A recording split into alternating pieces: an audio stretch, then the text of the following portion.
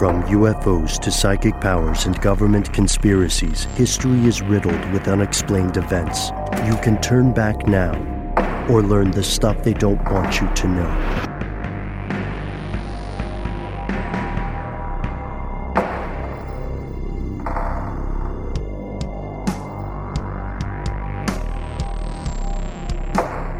Hello, welcome back to the show. My name is Matt. Noel is on an adventure.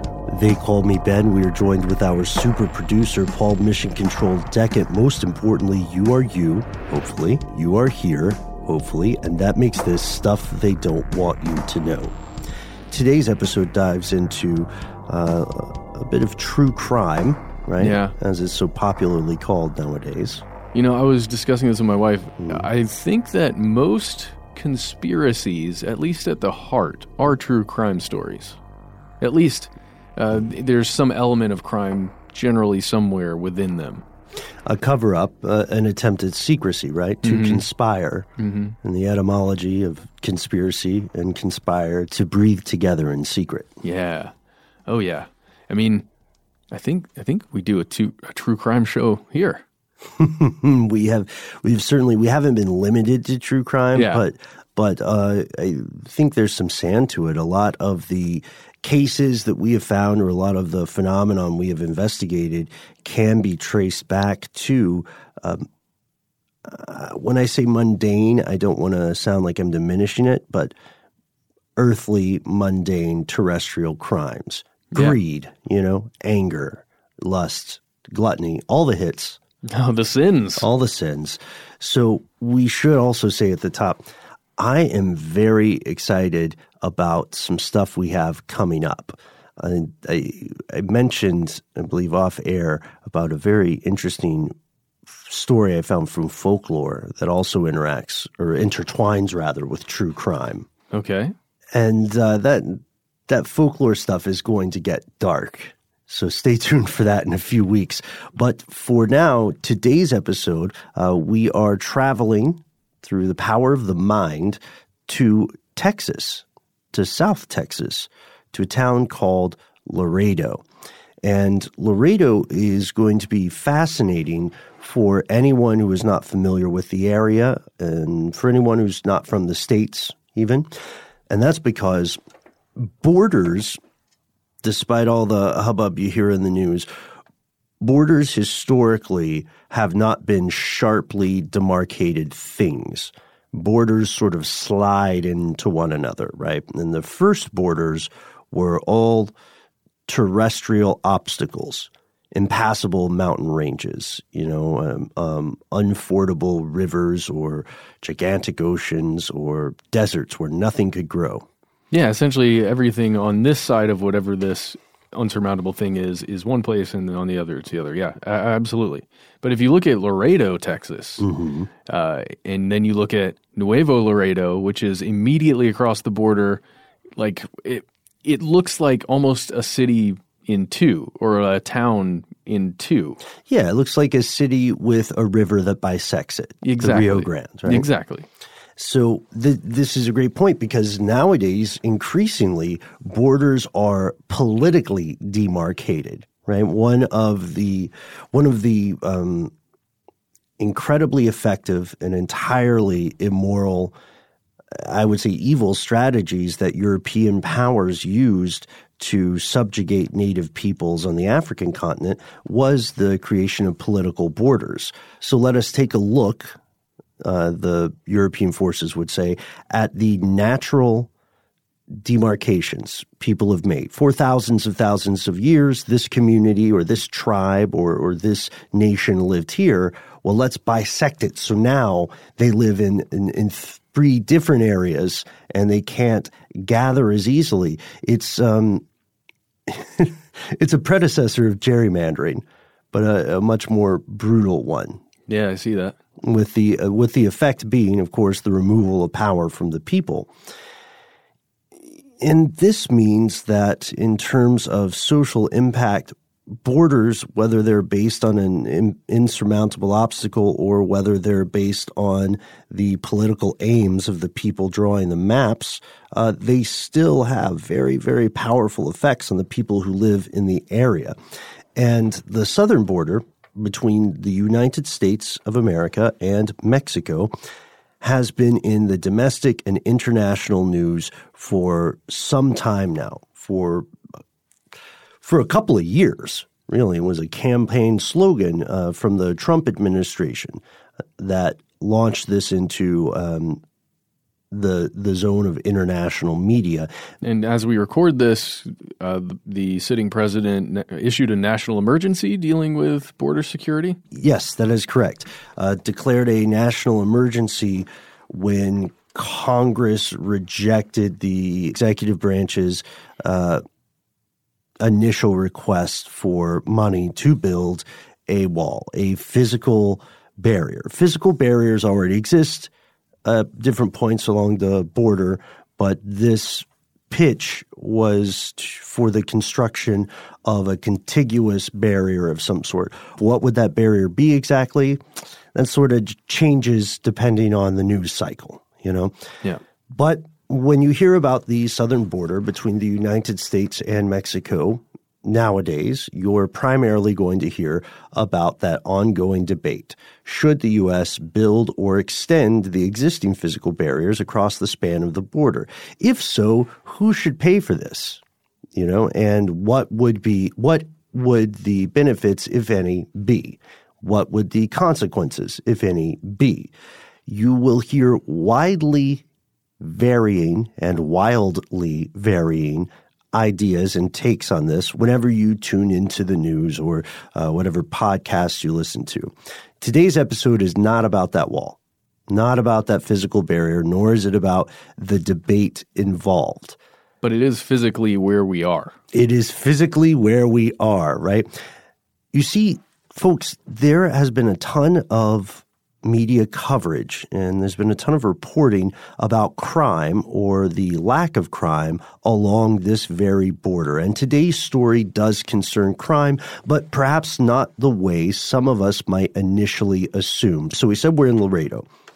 Where's Laredo, Matt? Can you tell us about Laredo? What is this thing? Yes, it's in southern Texas. It's the seat of Webb County. There, it's immediately on the Rio Grande, as we discussed. The Rio Grande separates it from New Laredo, which is on the Mexican side of the border, and it's about 240 kilometers southwest of San Antonio. That's your biggest landmark of sorts, or I guess city mark.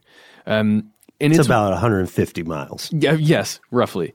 And it's one of the most important, one of the principal border crossings that exist between Mexico and Texas, and specifically to get from Mexico into Texas. And that's a legal border crossing. Correct. Okay. A legal border crossing. Legal border crossing. Yes. Oh, man, it's so... Red leather, yellow leather, right? Yes. For all the theater kids in the audience today. Absolutely. So let's talk about the human beings that are there. So as of 2017, the population of Laredo was estimated to be about 260,000, almost 261,000. The population is roughly 95.6% Hispanic or Latino, and this city, is ranked one of the least ethnically diverse cities in the entire country. And, quick update, I dug into that a little bit more. It is the one, top of the bullet. The least ethnically diverse, which is another way of saying the most homogenous in terms of ethnicity area in the nation. Wow. Which is pretty nuts, because the United States has a lot of pockets of population, right? Yes. But often these will occur in areas where they're part of a city that is composed of other pockets. You know what I mean? Absolutely. I would say that very much describes Atlanta. Yeah. The city of pockets. Sure. And Atlanta is more integrated than many other cities here in the modern day. But Laredo does have a population of more than, as you said, 95% Hispanic or Latino identifying people. Mm-hmm.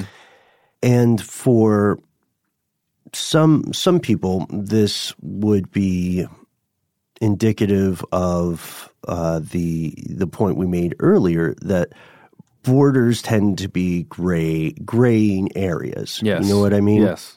Like often people on either side of a border will speak the same language. Sure. And we'll have a lot of the same customs. You know what I mean? Especially if it's a political border. It's dividing an area that already existed without the line marked through it. You know what I mean? And especially if that border is between two countries like the United States and Mexico, that for centuries or at least decades, we've had trade deals where businesses along that border are also going across that border constantly and all the time. When you just think about the population that actually lives on one side or exists on one side for a large amount of their day, that area becomes even grayer. Yeah. And this is not solely a U.S.-Mexico phenomenon. You know, No, there not at are all. plenty of people who live in the U.S., work in Canada, vice versa. Think about the EU. That's one of the primo examples for sure, because of the way that the EU travel and residency laws work. It's completely normal and also the proximity of the countries. It's completely normal to wake up in one country where you live and then go work in another one. And man, I don't know. Maybe stop and see your boyfriend, your girlfriend, your significant other in a third country just on the way home. All the time. Paul has done that, I think. I mean, well, that's the mission control life. We don't want to compromise that, but we can envy it. Yeah, of course. So with this idea of borders, here in the U.S., we encounter concerns about crime, usually concerns about smuggling of one sort or another, drugs, people, or we hear things about violent crime, robberies, gang activity, murder, assault. At least that's reported and then becomes a newsworthy story, at least for a few hours. Right. If it bleeds, it leads. And one of the concerns that often crops up when we talk about crime at any international border is going to be the concern of how overblown or how ignored a phenomenon is. Is there a ton of crime that's being unreported? Is there a dearth of crime or a lack of crime that's being overreported? You know, does one murder occur and then that murder leads the news for 4 months? Those are definitely, I would say, the viewpoints from which a lot of times people form an opinion about crime at borders. Yeah.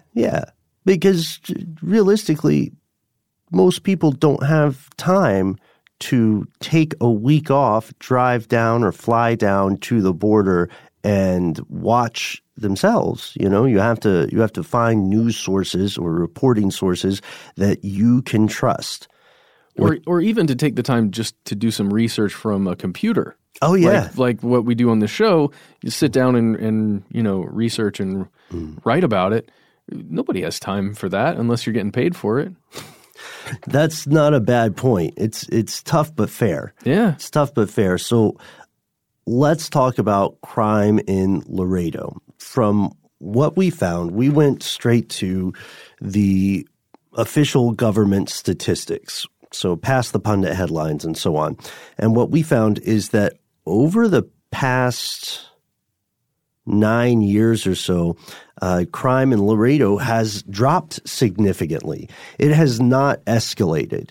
One of the pitches that you'll hear for the construction of more physical barriers or a contiguous physical barrier is it's not designed to be a political argument. It's designed to be an argument about security. And the idea here is that A, crime is increasing, and that B, some sort of physical barrier will help reduce or mitigate that increase. That's just the argument as it's laid out. Ton of people agree with it. Ton of people disagree with it. That's the argument. It couldn't be more polar. It could not be more polar. That's an excellent observation. However, the assumptions of that argument fall a little bit short in Laredo because in this town, Homicide cases dropped 36% from 2009 to 2017.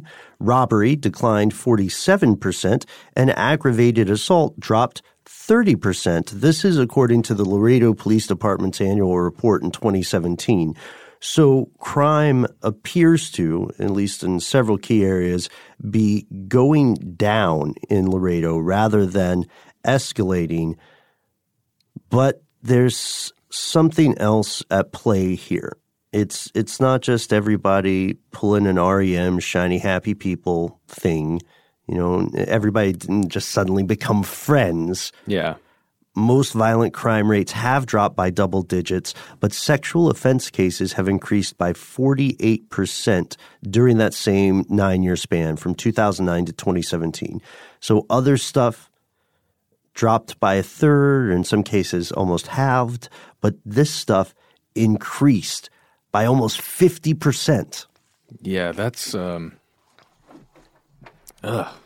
tough statistic. Mm-hmm. I certainly wonder why, and we're not here to analyze that. But it is it's a terrible reality.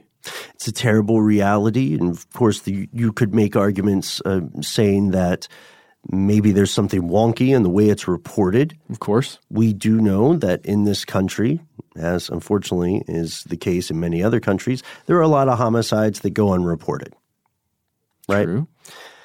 In this case, we see that there's an anomalous spike. Everything else is going down. This thing is spiking. Let's look at murder. Murder specifically. Murder has dropped, but it's still occurring. And you can find some fairly robust murder statistics in Laredo on a website called city-data.com. And this compiles all of the murders, sexual assaults, robberies, burglaries, car thefts, non-car thefts, arson, and so on across the town, across Laredo and Nuevo Laredo as well. So let's think about who these murderers are or who these criminals are. Should we give some some numbers as to some of these dates? Oh yeah. Just to have so everyone understands. So if we're looking at this table that goes from 2002 until 2016. If we're just looking at murders, the lowest number you're going to find between those dates occurred in 2013, at least the reported ones, and there were only 3 murders that year. Then a max would be 2003, which is 29 murders in that year. So those numbers are fairly low. I mean, They seem very low.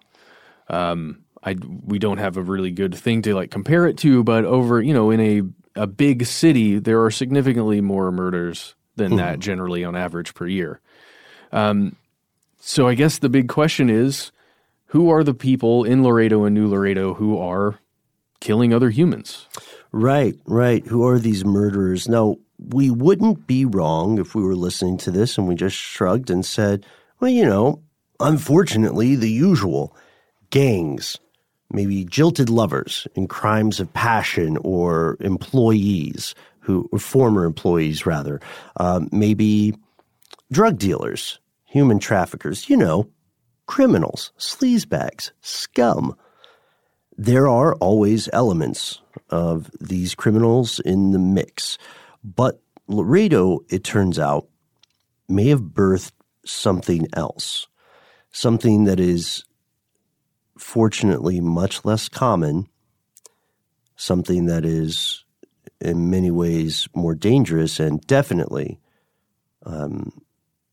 more alien.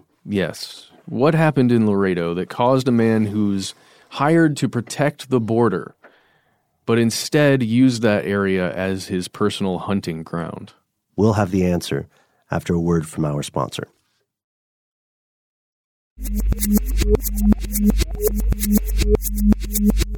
Here's where it gets crazy. Juan David Ortiz was a veteran of the U.S. Navy. He was married with children and held a bachelor's degree from the American Military University and a master's degree from St. Mary's Academy in Texas. After leaving the Navy, Ortiz finds work for the U.S. Border Patrol, and he spends 10 years there, functioning as an intelligence operator or an intelligence officer. As an intelligence officer, Ortiz was well aware of Laredo's seedy underbelly. The sex workers, the drug dealers, the drug addicts, the criminals, and the smugglers, everyone making a living on the wrong side of the law for one reason or another. And somewhere along the way, he became a killer. So let's go to the night of September 15th, 2018. There's an unidentified woman who was, at the time, she was at least functioning as a sex worker on that night, and she met up with a man that she knew of, at least, as David. And she was feeling uneasy about deciding to, I guess, hang with David or go on a date with David or whatever. And there were two other sex workers that she knew of that, at least that she was aware of, had been recently killed. And one of those people was her personal friend named Melissa Ramirez. Mm-hmm. Now, this man named David, or at least that is called David, and this unidentified woman had already spent some time at the man's house, and this is, like, I guess, over time. They'd been there for a little while, and she began to get increasingly creeped out by this man, and she was becoming frightened by some of his actions he was taking, some of his words, and especially when she mentioned her friend Melissa, who had recently been killed. He had reacted so strangely, in fact, she later told authorities, and the situation had grown so tense during the conversation that she vomited in the front yard of the house before they went back into the truck and left, ostensibly to go to a gas station. As this woman, who remains unidentified at the time of recording, later recounted to police, the thought of Melissa stayed on her mind. It's fair to say it haunted her, and she kept bringing up her dead friend. In response, suddenly, this man, this David, pulled out a gun and grabbed the woman by her shirt. Luckily, I think her fight or flight reflexes were already pretty amped up at this point. She manages to jump out of the vehicle, and her shirt rips from her body during the process. David screeches off. He flees the scene, and the woman finds a state trooper at a nearby gas station. She tells the trooper what happened, and then she is also able to tell law enforcement the location of this David's home. David, who would later be identified as Juan David Ortiz, hid out in a hotel parking lot after fleeing officers attempting to apprehend him. He was found and arrested at 2:30 a.m. And here's the thing. David was arrested, and shortly after he was arrested, he began spilling the beans, essentially just telling all. And he was confessing to very specific things. And when he talked about his motivations of why he was doing what he was doing, which we're going to get into here in a moment, but his at least stated motivation was that he wanted to, quote, clean up the city. And he said that he had, in fact, killed this unidentified woman's friend, Melissa. He admitted that he did that on the 3rd of September in that year, 2018. But that wasn't all. He also confessed that he had committed more than just that one murder. That's right. According to Webb County District Attorney Isidro Alanis, Ortiz saw himself somewhat as a vigilante. Sex workers, he said, were the scum of the earth, and he wanted to clean the streets. He believed he was doing a service for the city by committing these murders. He argued that law enforcement was not doing enough to curb the sex trade, as he saw it, which acquires a new complication when we consider that circumstantial evidence indicates Ortiz wasn't just socially familiar with several of these workers, several of these victims. He had been sexually involved. Yeah. With at least one. And he did confess to these. They were murdered in very similar ways. furthermore, during his descriptions of the murders and during his arrest and during his confession, he was described as cool, emotionless, almost robotic. But let's go back to that in a moment. Okay. First, maybe we should talk about who these victims are. We mentioned Melissa Ramirez. Yes. So in total, Ortiz is suspected of killing 4 and 1 kidnapping. That would be the unidentified woman. Mm-hmm. Then it's important to talk about the time frame here when you're talking about a serial killer or a spree killer, or the differences that we've covered in several episodes over the course of the years here. But all of the murders that at least Juan David Ortiz is accused of or was accused of, they happened from September 3rd to September 15th of the same month. So not much of a cooling down period there between these killings, 4 killings in that time span. So let's go to the first victim that we've discussed a tiny bit, Melissa Ramirez. She was 29 years old when she died. She was killed on the 3rd of September, 2018. She was taken to Jeffries Road in the area, and she was shot in the head.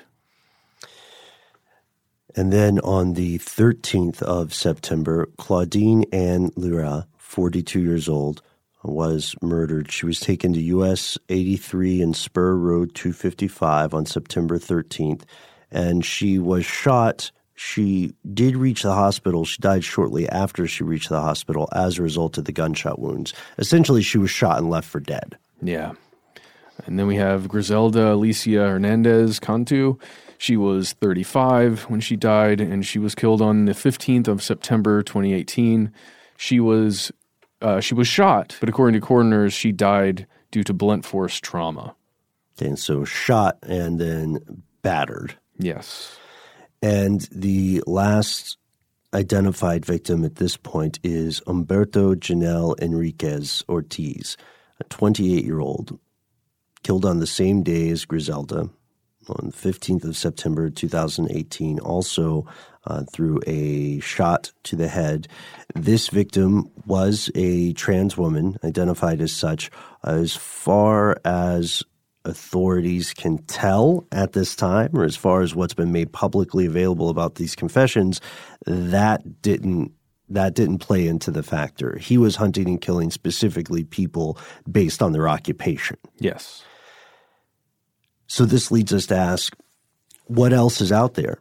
It is not unreasonable to assume that Ortiz may have committed other murders, but it seems odd that he would not have confessed to these as well while admitting to the other 4. There's also a tricky thing that happens sometimes with serial murder confessions. We've seen this in a couple of other earlier serial killer cases, which is if law enforcement has a bunch of open or cold cases they want to resolve, I say they like they're monolithic. Yeah. Some departments have in the past offered a prisoner different perks, better food, better housing, etc., if they will also cop to these other unsolved cases. It's a way to clear the books. Yeah. It's incredibly unethical. And probably uncommon. And probably uncommon, thankfully so. It's happened before, so it's not crazy to assume that this could happen again, or even is happening now in a totally different, unrelated case. In the case of Ortiz, it seems that he did do it, quite possibly with his service weapon, and he confessed to every murder he did. And so this leads us to 2 things. The first thing is, was there a serial killer active on the U.S.-Mexico border? This has been one of those rumors that's cropped up in years past, In this case, yes. Yes, there was, operating for a very short amount of time as far as we know, just in September of 2018 before he was thankfully apprehended. But some of us will recall earlier episodes when we talked about the difference between a spree killer and a serial killer. Yes. Serial killers, as I think you pointed out earlier, Matt, usually have some sort of cooling down period, it's called. So whatever that specific MO is, they commit a murder using that specific, ritualistic set of circumstances or approach, and then they stop for anywhere from, days to months, in some cases years, and then they rinse and repeat the same behavior. This guy had a increasingly short interval of cooling down, right? Yeah. From the 3rd of September to the 13th, and then just 2 days to the 15th, and then twice on the 15th. So this was building. Oh yeah, you can definitely see that. And again, thank goodness he was caught when he was, because you can only imagine where that could have gone as it was ramping up like that. Mm-hmm. So the people working in law enforcement who apprehended and arrested him, again, all thanks to the quick thinking of this unidentified fifth person, they have literally saved lives. Oh, yeah. They've literally saved lives. So it would seem that although immense human tragedy and loss has occurred here, there is, if not a happy ending, something a little bit more satisfactory, right? We found the monster. The monster was stopped. Yeah, and again, I know legally we're required to say the alleged murderer because the guy's not gone to court yet. Yeah. He's not been convicted of a crime yet, but he did confess. Yeah. Still, it's hard to argue with a confession, but we know that there are such things as coerced confessions. That's true, too. That is a very real thing. But it would be a massive surprise if it turned out that he was not, in fact, the person who committed these murders. I would agree. However, there's not a satisfactory ending to this. No. This is one wrinkle, right? Yeah.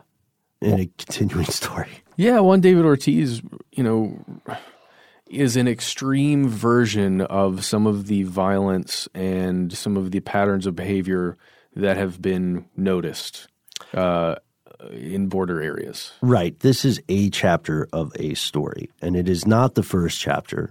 It is not the last.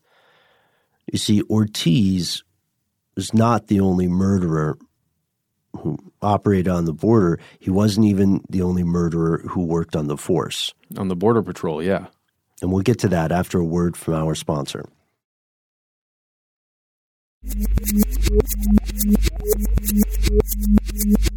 And we're back.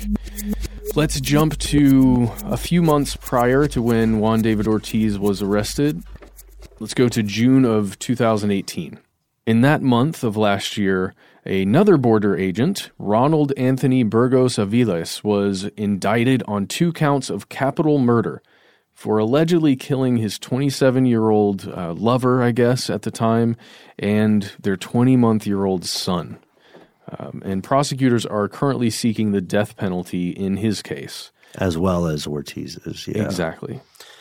Now, there are fewer details available here, partially because the judge presiding over this case issued a gag order at the defendant's request. This prevents all involved parties from discussing the case publicly. You can still, if you're a journalist or an interested person involved in the case, you can still go to public hearings. Those aren't closed down. But a gag order means that prosecutors, the attorneys for the defense, witnesses, police, and other officers of the court, the bailiff, the stenographer, etc., anyone with ties to the investigation cannot discuss, summarize, or comment on the case in any way. So this case is nascent. It's still developing. It has not yet completed its passage through the legal system. So that's one example, but you will see other people arguing that these two terrible and tragic examples are part of a bigger story. The Texas Observer recently wrote an article called "The Border Patrol Serial Killer is Part of a Long Troubled History." This is by journalist Gus Bova. And what we find is that now the Laredo sector of Border Patrol alone hosts around 1,700 of the 20,000 total Border Patrol agents. And according to this article, Ortiz was at least the fourth patrolman to be arrested this year. The other cases include Burgos Aviles, who we mentioned earlier, another officer who allegedly sexually assaulted a woman after threatening her with deportation, another agent who has not been identified nor arrested, shot and killed an unarmed 20-year-old Guatemalan woman in May. And this had been dubbed a series of very tragic coincidences. Yeah. Or, maybe a pattern of abuse within the law enforcement, but that's probably not it. It's just that's what it appears to be, maybe. Right. And it goes back to the bad apple argument, because we're, of course, not people who work in law enforcement go outside every day and risk their lives. Yes. So we're not in any way casting aspersion on that. The question is more about accountability in these cases, and what's happening. From 2005 to 2012, U.S. Customs and Border Protection agents were arrested over 2,000 times for misconduct. Things like not all murder. Yeah. Still things that were against law, drunk driving, domestic violence. Things you'd lose your job for. Mm-hmm. And CPB, Customs and Border Protection, includes Border Patrol and Customs agents. So it's a larger pool, right? 2013 Government Commission report found that Border Patrol agencies regularly stepped in the paths of cars to justify firing at drivers, as well as shooting at people throwing rocks, including teenagers on the Mexican side of the border. Yeah, I remember hearing about a few of those occurrences in the news. That's rough. Now, there's already been widespread speculation that Ortiz might have other victims that have yet to be publicly identified or conclusively linked to him. And as we said before, it's weird. It's not impossible, but it's weird that he would readily confess to 4 murders, a 5th kidnapping, and somehow keep the other stuff out of the news. Yeah. There's definitely more to this story. We've already noted that according to the U.S. legal system, he's still innocent. He's being tried for crimes, but until he's convicted, he can't legally be called a confirmed serial killer. But we have to ask, is there more to the story? Are there murders occurring along the border that are being unreported? And if so, who are the victims? Who are the perpetrators? Right? And how can we be sure that they're all being found? Like, all of the victims are even known to be missing. Mm-hmm.